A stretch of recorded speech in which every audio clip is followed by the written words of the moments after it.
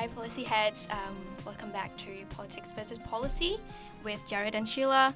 And today we have joining us Dr. Mark Trifford. Hello, Mark. Hello, good to be here. Thanks for joining us me. today. It's a pleasure. So today we're discussing about the democracy in the 21st century, the declining political trust, and the question of legitimacy. So before we go to our main discussion, I'm gonna introduce. So Mark here is a public policy and politics scholar at the University of Melbourne. Mark has a very rich background with the policy arena. He formerly was a strategic communications and policy consultant for the government and private sectors. Mm-hmm. And he worked as the Director of Strategic Communications for the Business Council of Australia, and was also a Corporate Affairs Executive General Manager at the Wesfarmers Limited. Mark is currently interested in the data privacy and big technology regulations policy concerning what needs to be done and the implications of not regulating effectively the use of data. I feel like we haven't introduced Mark enough if we haven't played that little game we invented. Yes, definitely. I'm we looking need forward to it. we need to bring the game in. So we've kind of outlined to Mark how the game works with establishing a yes or no, agree or disagree, or either or the answer. So Mark, I'm just going to fire some quick questions at you, and you've got a couple of seconds to think about it and just answer it without. You don't need to explain yourself. Just go for an answer. You ready? Mm-hmm. Okay, so representative democracy that we know is outdated. Agree or disagree? Agree. Big data could improve political equality of public inputs. Agree or disagree? Disagree. There is a worrying fusion between information and entertainment in regards to social media. Agree or disagree? Agree. The media most of the time does not represent the public. Agree or disagree? Disagree. A pure hierarchical bureaucratic system or a pure market-based governance? Neither. Ooh. Governments will always face a trade-off between good governance and responsible government. Agree. Right. Interesting So that's answers. yeah, very If you sort of cross-pollinate all that, they're probably very contradictory, but they're really good questions. Yeah, They are really okay. good questions. Good job, us. Well, I definitely need to think about that next time. Alright, so coming back to our main discussion, I'm going to briefly explain that we acknowledge that last year, the Director of Democracy 2025, Mike Evans, wrote, and I quote, "Around the world, democracies are distrusted by a majority of their citizens. The 2018 Edelman Trust Barometer puts the figure at 80%. The Australian citizens' satisfaction with democracy has decreased from 86% in 2007 under Howard administration to only 41% in 2018 under Turnbull's administration. In 2018, Lowy Institute, among many others, released reports on political trust and democracy that reveal the lowest point of political trust in Australia. Along with this, it exposes the public's declining confidence in the democratic system. And in 2019, Lowy Institute reports that the confidence rate to democracy has slightly increased compared to 2018, but I'm fairly sure it was before the bushfires in Australia started occurring. Despite this, however, 30% of young adults aged 18 to 29 state that in some circumstances a non-democratic government can be preferable. So, listening to these or reading this, what are the first thing that comes out in your mind? One, it's a really serious issue because democracy of all political systems relies on consent of people, and people have to trust in the government and the decision-making process and literally buy in to those processes for democracy to work. So, as opposed to authoritarian governments where you don't need trust, you just get people to do stuff or comply. Without trust in democracy, then the system, effectively, it's the software of the system that breaks down. The other thing I would say is that I am old enough to remember when the Berlin Wall fell and end of communism and Western democracy and Western free markets was seen as, that was proof that was the only way to manage the modern world because communism had failed. And at the time there was like a whole massive opinion articles and books that are really triumphant about the West. And the thing that's really, really striking about this is in just a blink of an eye, historically, 30 years, the whole thing has gone pear-shaped. And the real paradox of the 21st century is that the feedstock of democracy, individual choice, debate, information, is at unprecedented levels, which is all the stuff that you would think would make a really great, vibrant democracy. And yet we're at this sort of nadir of public trust and engagement, and particularly among young people. I mean, that's the other serious thing about it, is that future generations that inherit the system are much more distrustful of it. And as that Lowy Institute surveys found, that young people are more likely to opt for something which is non-democratic. So it's all not good. But the issue is trying to diagnose what's going on. Doesn't mean it's unfixable, but we have to have a pretty serious, honest appraisal of just how fit for purpose our political system is in the 21st century. Well, actually, looking at that quote before, and the figures pointing out that Australian citizens' satisfaction with democracy has decreased from 86% in 2007 under the Howard administration to the 41% in 2018. Yep. During that period, we've seen a significant rise in social media and disinformation within the world. So do you, and we've grown in that period, and do you see that as primarily through social media? Yeah, I do, and this is not to dish social media. I mean, in theory, well, not in theory, but in practice, having more people involved in the political process and in the policy debate and, whatever you call discussion, even if it can be weird and wonderful, people coming together, exchange ideas, is in theory a really good thing. I mean, the thing about Australia is that people would argue that half that decline from 80 to 40% is due to the leadership ructions and people. But the real mistake that people make about this debate is that they tend to blame one-off factors. But if you have a look at the US, there's a similar issue that's just manifested in different ways as Trumpism. In Britain, it's manifested through the logjam of Brexit and distrust of people who occupy part of it. So you've got to look underneath what's going on. And I think, social media, when you think about it, and I look at it at a structural level, that what really confounds our current system of democracy by social media is it's just totally different to how democracy works as it's structured at the moment. So, I'm old enough to remember when I was a political advisor the internet, not the internet, but pre-social media, not pre the wheel. We just used to get representations from citizens by letter or, phone call, and it was one-on-one. And you couldn't scale that up. Just one person, it was a one-on-one transaction. Or exchange. Whereas now, any representative in a parliament is probably going to get, I don't know, just saying 400, 500 emails a day. They're going to be mentioned on Twitter. The whole thing just is exponential. And the representative system, which, basically came out of the 19th century, can't deal with it. So people think, it's not responsive because, my representative doesn't get back to me like 3 seconds or isn't engaging in the debate. The other issue is that social media, and again, this is about diversity, and in theory it's a good thing, that it just allows everyone to have their own almost customised debate. So politics becomes incredibly, and the discussion about politics and policy becomes incredibly fragmented. Everyone comes at it in their different way. It's identity politics, blah, blah, blah.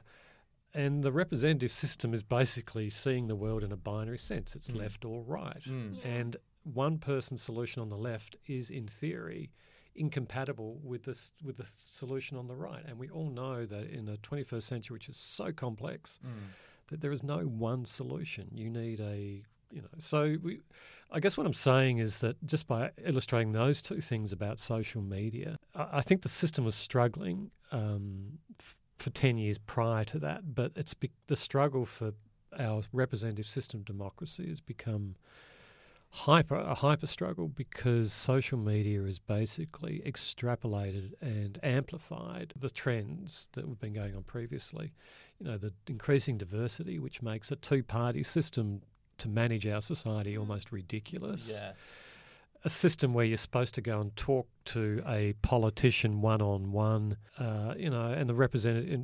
I mean, they still have these sort of logs, I think, in politics, in a minister's office, where you log, and it's the letter, it's the phone call.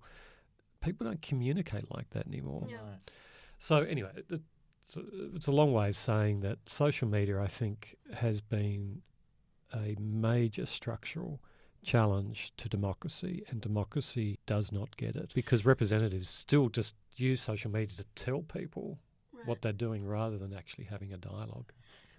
It's interesting because when I looked at the surveys and the charts from OECD, there is a pattern that the highest political trust being the countries with the least democratic regimes. Exactly. Yeah. So do you think there's a paradox in democracy itself? Well, as students of governance, we talked about this idea of input and output legitimacy, which is sort of like just a pretty binary way of thinking about policy, where output legitimacy is how effective the policy is, and the inputs are really, what people put into it. Yeah.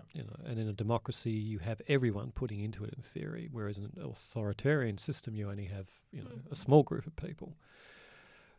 Look, there's been no work done on this. Because it's really hard to measure. But my sense is that if you run that sort of model over democracy, what you're getting, it explains it really well, I think. You get a system that has too many rich and varied and scaled up inputs because it's social media and it's this and it's that and it's global issues.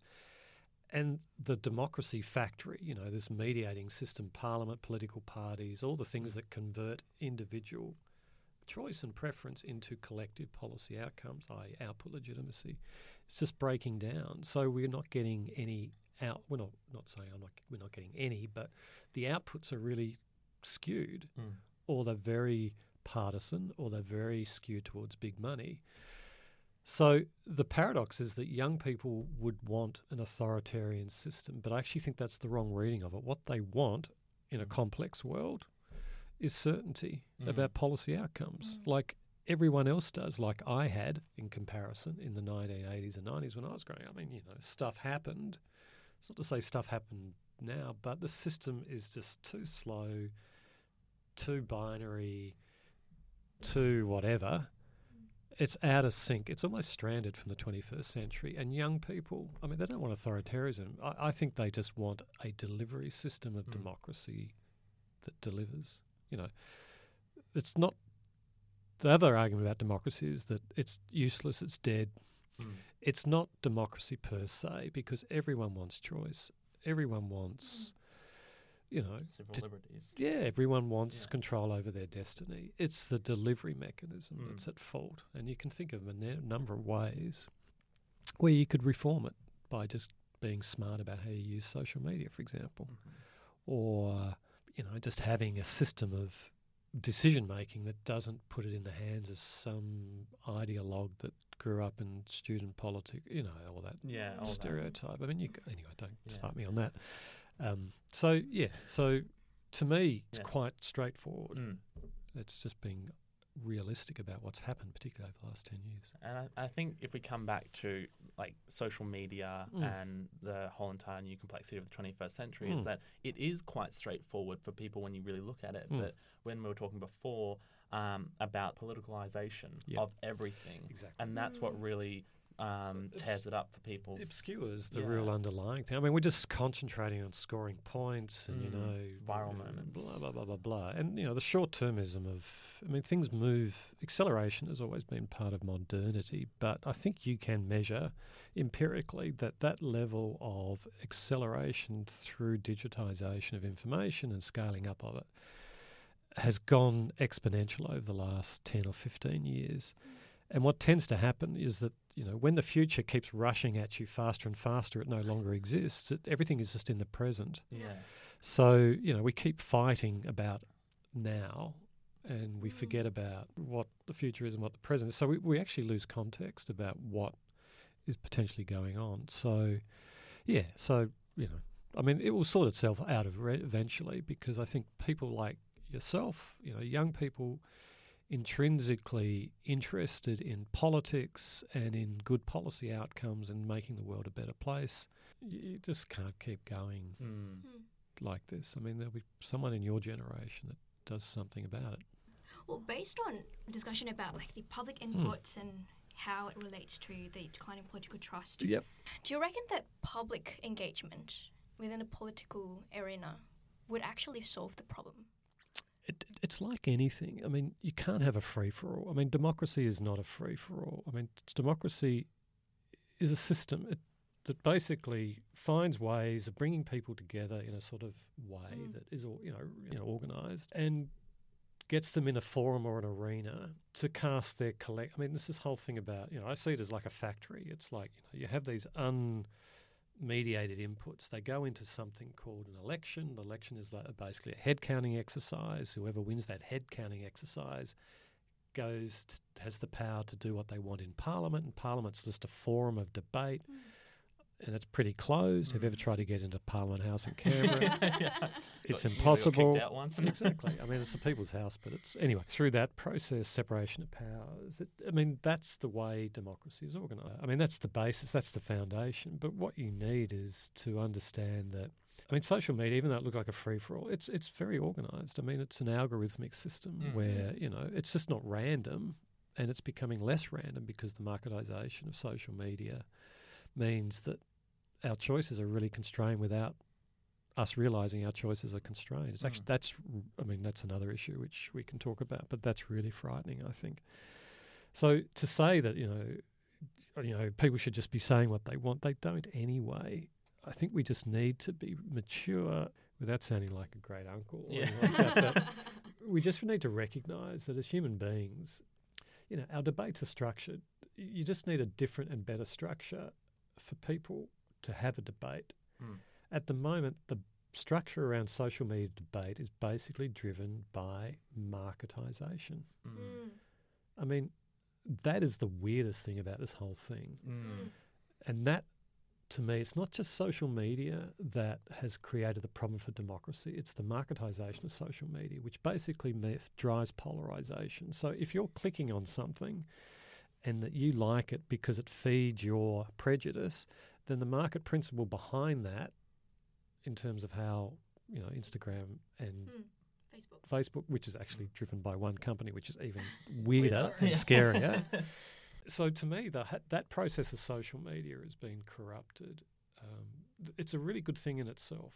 I mean, it engages people. It gets people interested in politics. It's just that the incentives for people to get organised, or sorry, to be part of that political debate, have been so skewed around things that have basically meant that people are just going at each other hammer and tongs, because the market principles behind social media do not allow for granularity. They just give you what you want, because that minimises the market risk for you not clicking on the particular site that will take you to the advertiser that they want you to find. It's really frightening.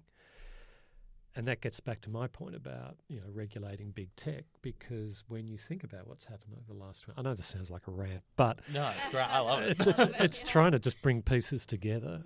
And why over the last 5 years in particular, it's really accelerated, because social media, I think the thing that people might want to think about as a defining moment in political debate is when, and this might seem really esoteric, is when Facebook floated on the stock exchange 4 or 5 years ago, which created all these incentives for Facebook to earn lots and lots and lots and lots of money, to repay its shareholders, et cetera, et cetera. It's not just Facebook, it's Google. So it just creates all these perverse incentives within big tech, which is only run by 3 companies. And I sound like a conspiratorial nutter, but that's basically the reality of it.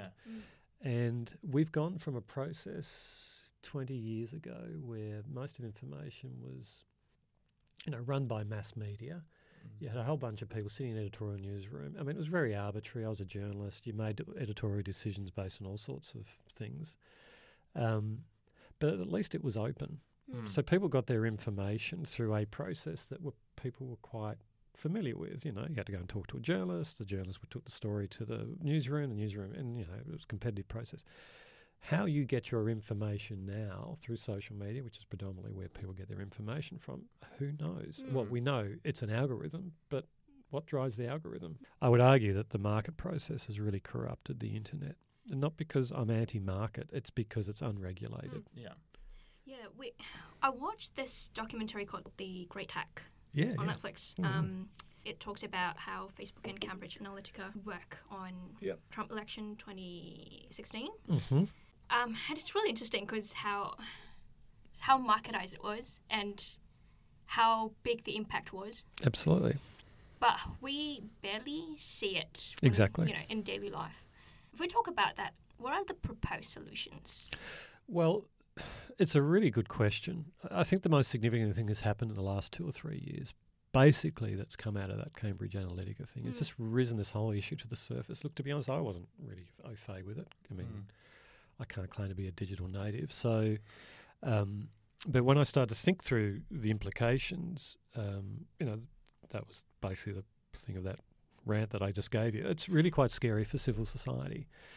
And don't want to sound like a conspiratorialist, but the problem is that when the inputs are basically constructed by 2 or 3 companies, I mean, you have all the inputs, but the structure, the rules, the organisation of it becomes organised not just by 3 companies, but by a set of principles which are basically aimed at maximising profit. Then, it's like, what could possibly go wrong? Like everything. So I guess the most significant thing over the last 2 or 3 years is that it's been raised as a public debate. I mean, there are actual presidential candidates like Elizabeth Warren talking about breaking up big tech. I don't think that will happen, but at least it's getting people to think about the implications of what is going on, that you cannot have, in this age of information freedom and fast-moving change, effectively 3 companies deciding what people wake up and hear and see, and it's just not democracy.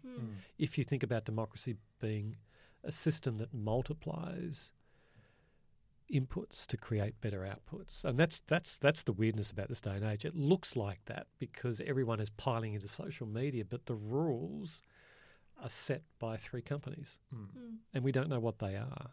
So I guess, this whole thing is basically saying the reason why the whole thing has just gone off the rails very quickly in the last 5 years particularly is because of that basic dynamic. I mean, it just hasn't happened overnight. It's been, deteriorating for some time. I wrote my PhD about the decline of democracy starting in 2009 and finishing 2013. It was basically, in my view, the year before it all started to go really weird.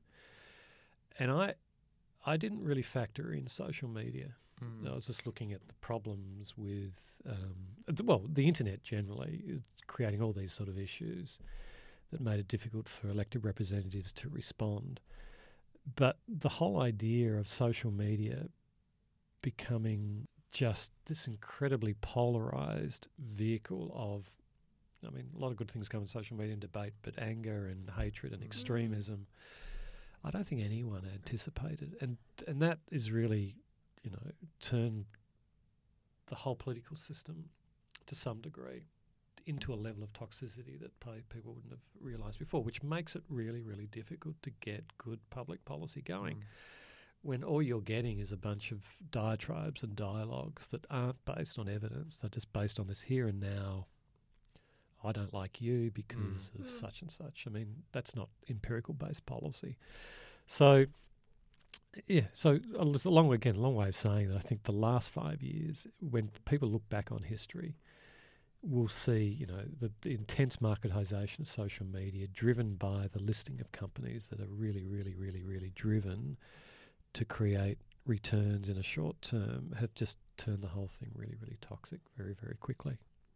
Well, I just had going back to the inputs of social media into a democracy, and you said you started your PhD in 2009. We saw the rise of the Arab Spring in the early absolutely 2010s, and that was driven by social media and how people were able to organise protests. And we recently just went through 2019, which was basically a year of major protests in Hong Kong and in Lebanon and Chile and lot of Latin and Middle Eastern countries. So do you believe that there is space? Absolutely. And I think this is the thing.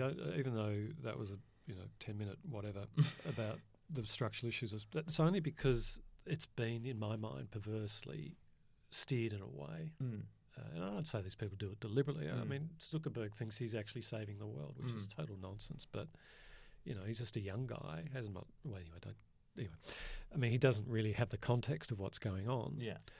I mean, the Arab Spring in 2010 or 11 was really interesting because what it showed, I think, was that people could use social media to organise outside the political system and challenge the political system in a way which was, really, really fundamental.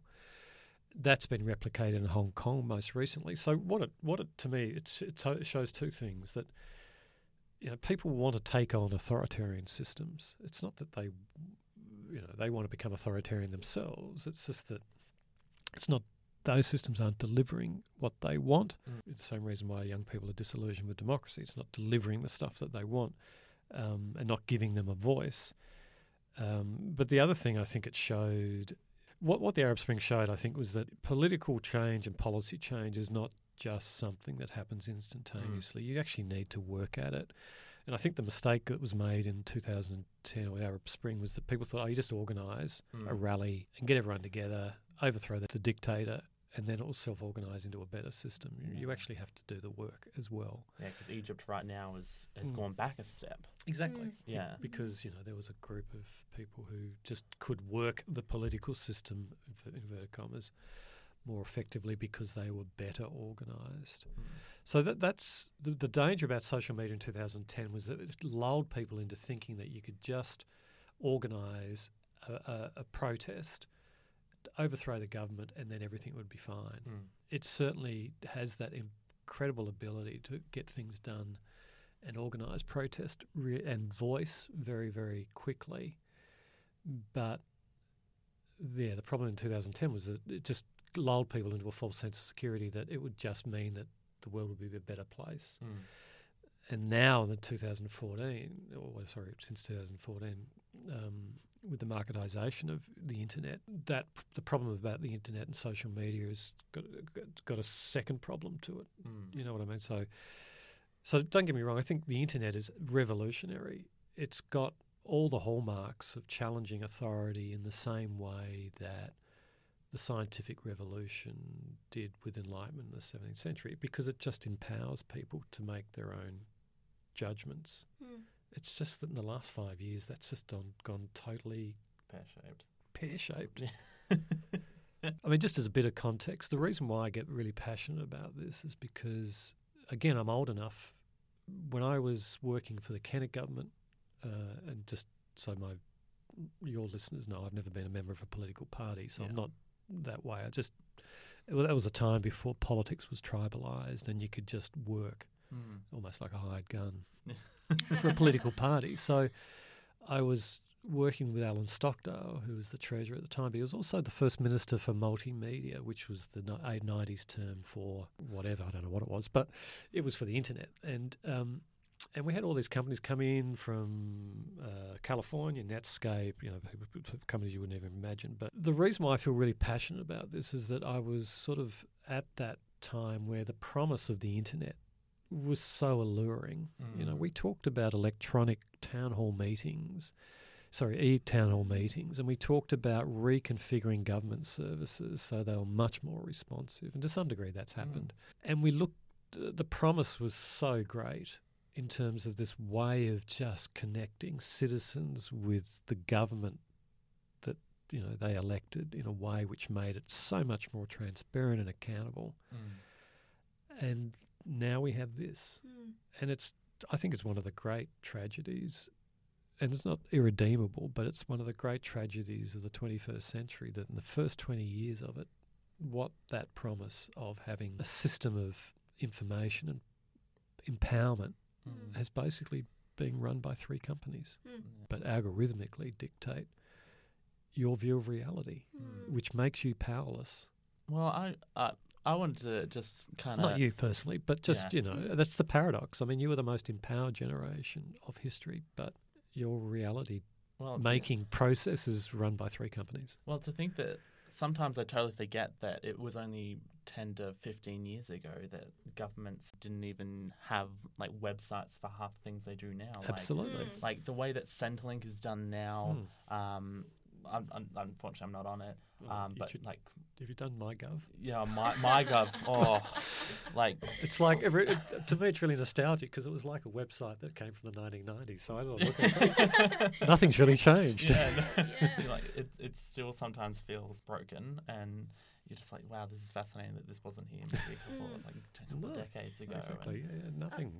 Anyway, I've been talking about like the demand side of why this happens, and we briefly talked about the supply side, but to what extent do you reckon it's because the government's role in trying to serve the public is outdated? Because we've been hyping about this book a lot, but we read Fukuyama's book Identity, and he argues that the change of global culture shifts the public demand towards the government. So the government was only providing material and physical needs of the public, but now what the public needs is actually dignity, sense of acceptance, and how would this be involved in the way the government makes policy and the way we change the system? And it will shift over time as well. So are we always behind? Well, look, I mean, again, without going back to big tech, but I mean, the difficulty about regulating is that you don't have people sitting in Canberra that are experts at this sort of stuff. So it's always, following rather than staying ahead. I mean, to me, the problem about, a system of, bureaucratic government in this day and age, I mean, it provides coordination, it provides certainty, which is one of the things that people really want. We're all being human beings. We wake up every morning, wanting some sort of predictability about what we do. But it's still organised around this idea that, all expertise is siloed. If you're coming up with a problem, there are certain people organised in a hierarchical system that will, if the top of the tree means you can see further and farther than everyone else, and that's just not true in this day and age. In fact, you're the last person to know what's going on if you're sitting at the top of the tree in some instances.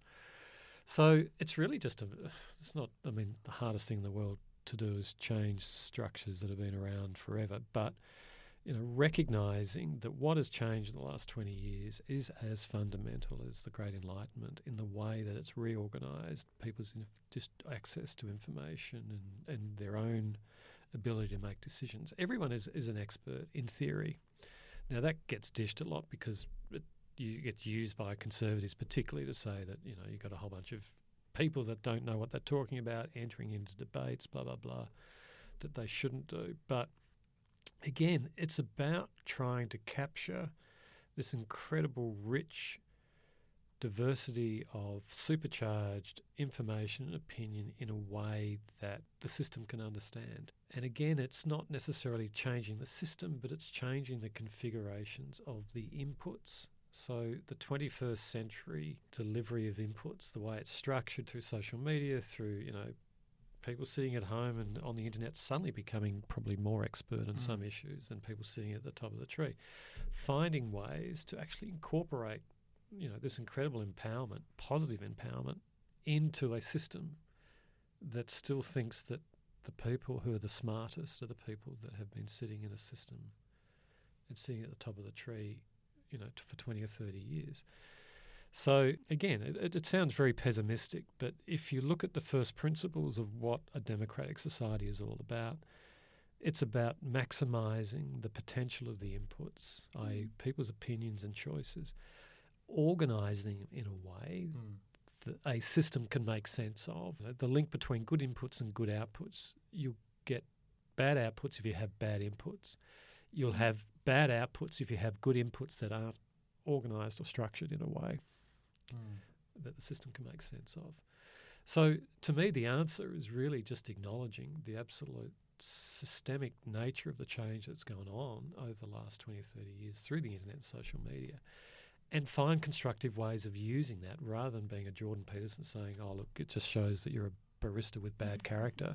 But that's the response, is that people keep retreating back to these age-old solutions that used to be great in the good old days if you just listened to your dad and made your bed and, didn't spend all your money on smashed avocado. I mean, it's just it's a real nonsense argument.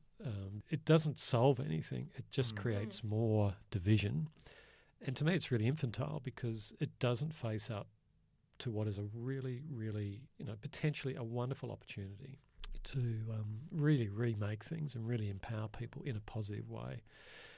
But that entails that people actually have to let go of the past. I mean, we have this thing about privileged white middle-aged men like me having to let go and realise that they're no longer in power. There are other things happening, and that is what I think half the problem is.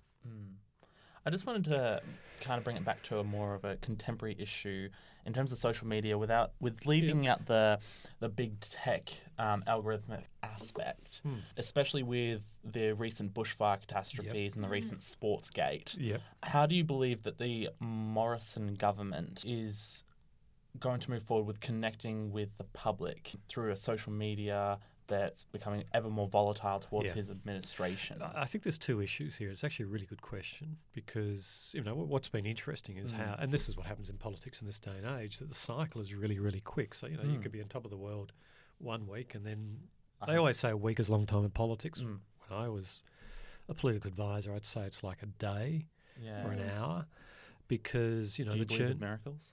Well, not that sort of stuff, but... I guess it's controversial, but I think the political class is almost irredeemable. I think the problem with the political class is that, the way that, and I'm not getting stuck in the Morrison government, this is a problem with governments, democratic elected governments around the world, is that their timeframes become more and more truncated. They become more reactive than proactive. They're simply responding to the latest cycle, and the cycle is becoming more and more truncated. That what they're probably doing in Canberra and Scott Morrison's office now is trying to work out a 7-day plan, get things back on the road again. And their definition or objective of getting things back on the road again is the next opinion poll. I mean, there was some talk that Bridget Mackenzie, the sense that, what was wrong with doing what they did. But if you're in a situation or a culture where everything is about politics rather than good policy, you're going to keep doing that and you're going to keep believing that that is the organising principle of government. And if you are forced to reconcile that, then you're not going to then go back and say, for the last 20 years of my political career, I've suddenly realised I should be doing policy rather than politics. Again, I don't want to sound pessimistic, and it's nothing to do with the ideology or the who's in government, but the incentives for the political class to reform themselves are basically zero. It's like a monopoly, a duopoly. Why would you open up the system to the people when it's actually now an incredibly lucrative career path? Most of these people skip out of politics and go into the corporate sector. Yeah, because it's very interesting because I was talking to Sheila last week in our introductory podcast about long-term policy in elections. And I believe that probably around the 2013 Tony Abbott, Rudd Gillard, Rudd election, that was the last time I actually saw long-term policy kind of put forward to the people. And that recently... with the Turnbull and the Morrison governments, that we've definitely seen that reactive policy-making trend, especially with the NEG, recent climate change policies that they're trying to rehash. But it probably, I would say, again, it's an arbitrary thing. 2014, to me, it was when Facebook became listed. When you combine the fact that Facebook over the last 10 years beforehand, 5 years beforehand, suddenly became the forum for every political debate. And then you overlay that monopoly with a system of incentives that basically drive people to keep seeing what they've seen before, which then drives polarisation because the market wants people to have the company wants to have certainty to know that the information that they're providing their consumers, i.e. everyone in the world on Facebook, are going to react to it, clicking on it. So how do you do that? You just give them more and more and more and more, and you just keep ratcheting up the level of intensity of it I mean, no one's doing this deliberately. It's just the invisible hand of market forces that mean that a social media company with that reach to create the sort of revenue they need to keep their share price where it is and where it wants to be, it just creates all these incredibly cascading incentives that ends up looking what we've got now. I mean, I understand why your listeners will think, why is this guy rabbiting on about the listing of Facebook in terms of political debate? But there is a causal link between the two. And every time you say, well, up until 2013, we had long-term policy, up until 2013 we had this. I don't know whether it was 2014. In fact, I don't even know whether Facebook listed in 2014, but it was around that time that I think when you look at it objectively, something has gone on that has really extrapolated a lot of trends, coalesced them together into something which is just akin to, I think over the last 5 years, people look at this 5-year period, if it's not stopped, is that we went into a fit of collective global madness. And hopefully we'll come out of it. But I think you can only come out of it by regulating big tech. Well, I have to agree that in the past 5 years, everything's kind of gone pear-shaped, and especially in terms of social media, because when you look on Facebook nowadays, you'll see bunches of comments below posts, especially on news sites, about one person having an opinion different to the other, and you're like, that's... Sometimes your mind just blocks it out. But during certain periods, you're like, this is going to affect and have a massive impact on the outcome. So rolling back to 2018 now, I think it was, when Malcolm Turnbull was rolled by Scott Morrison. There was this idea that the media is the one that drove that, and that through the clicks on social media, with the constant updates of Peter Dutton and the listings, that people were driving that, and people were having a massive impact on that through social media, and that we ended up with Scott Morrison as our Prime Minister because we just kept our attention on it, and that kept the politicians short-term. And I think that's the thing that what I wrote in my thesis was that the real break over the last 20 or 30 years is, I called it this transition from modernity to radical modernity. What I basically said, and people sort of isolate the factors, but they don't realise that they actually come together and they create this incredible dynamic that no one has ever seen before. So things become super scaled, like information. Just everything has become, markets, globalisation, combination of internet globalisation, things become super sped, information particularly, but change. And things become super complex. So people say, it's the age of acceleration. And that's the problem, people are short term. Or everything's so big now, I don't understand it and we can't fix it, like climate change. Or it's so complex, everything's been a wicked problem. Everyone focuses on one of those things, but they actually join together. So, if you've done physics, if you join speed and scale, you get momentum. If you join super speed and super scale, you get super momentum. So when you have a political issue, suddenly it scales up and speeds up to a point where the politicians go, oh my God, I'm not in control of this anymore. It looks like they are, but they're not. So, and that's the problem with the democratic system, is that it's geared toward this very languid way of doing stuff, and you have to caucus and you have to do this and you blah, blah, blah. Why the executive is now at the steering wheel of democracies, because they can just get stuff done now, whereas the legislature have to go through first reading, second. I mean, the whole temporal nature of Parliament is geared to the 19th century. So it gets bypassed. You just get Trump doing stuff. And it looks like Putin because Putin is an executive.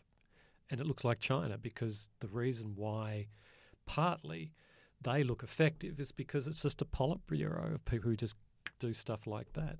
I mean, it fails, as we've seen with the, where the information doesn't get there quickly. I mean, when you understand why the Liberal democratic system is failing, you've just got to say, well, this system was like invented by a bunch of people who drove around in a horse and buggy and, communicated with people by letter.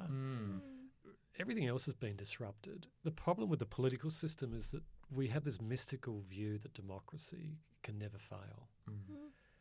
I agree. In theory, it doesn't fail, but the delivery mechanism, which is tied to the historical nature of where it came out of, the liberal democratic system organised around what I think is a really bizarre way of actually getting people to represent you. Every 4 years, an election is effectively a head counting exercise. That is it. Yeah. It's nothing more than that.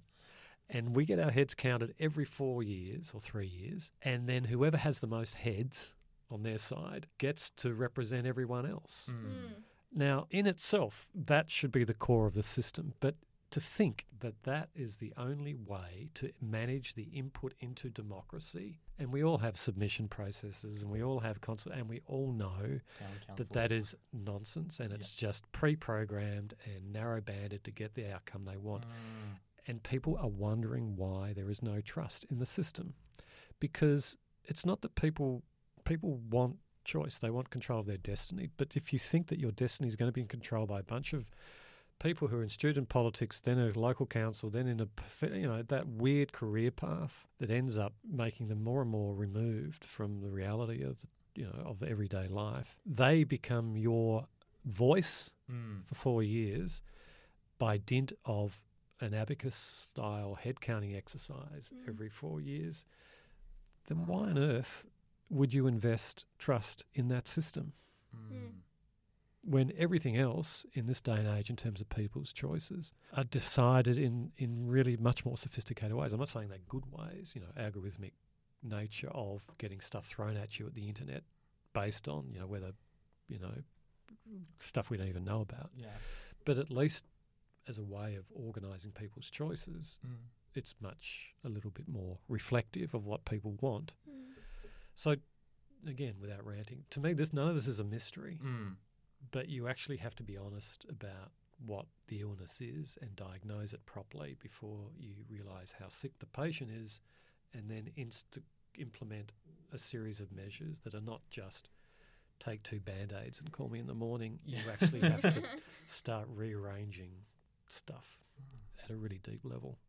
And we haven't talked about the difference between policy and politics. But the reason why policy doesn't get a look into politics is because the system is just nuts and toxic. The empirical-based information in the age of social media, where most people get their information from effectively a toxified environment.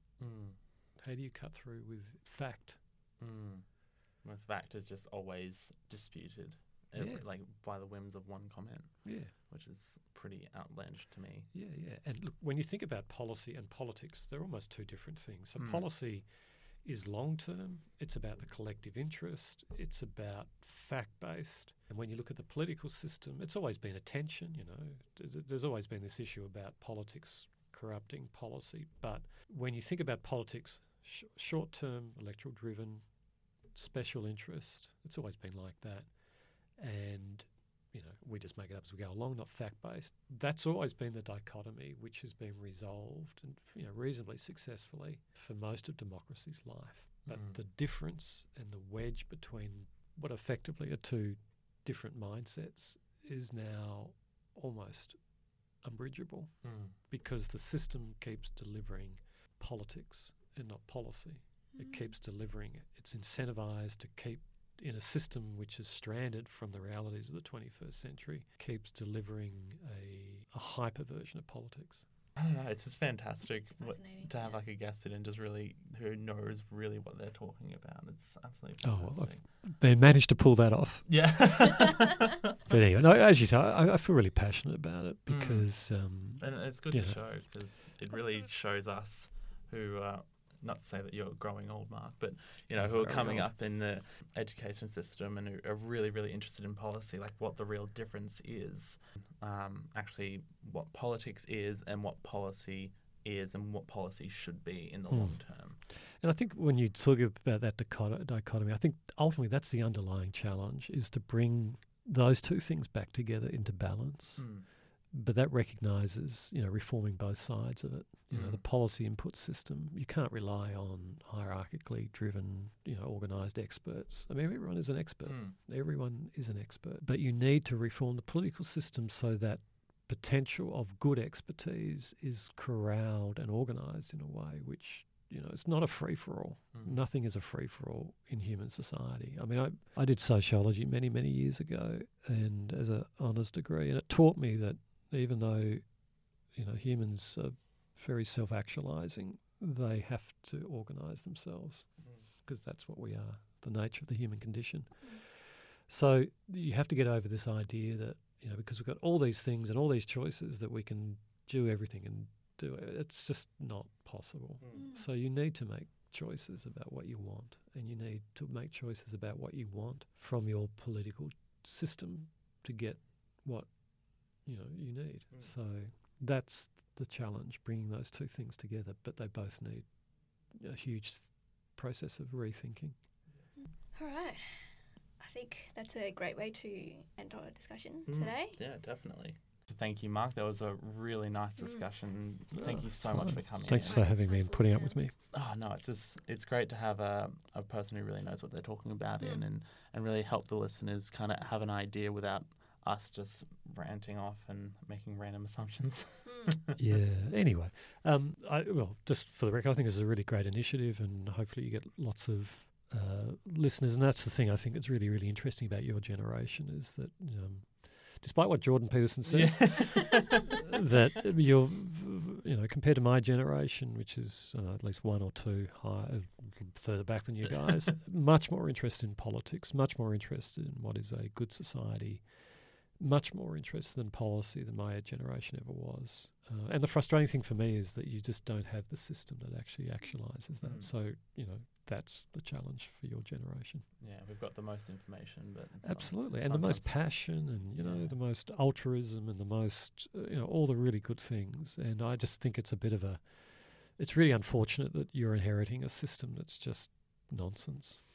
Well, that's what we'll try and work on, hopefully, exactly as we go on. Yeah, That's definitely what, and I hope that the listeners can also have an idea of what they want to get out of social media and what they want to get out of the system as well, and that we kind of break the glass around what social media means to us and how we can move forward afterwards as well.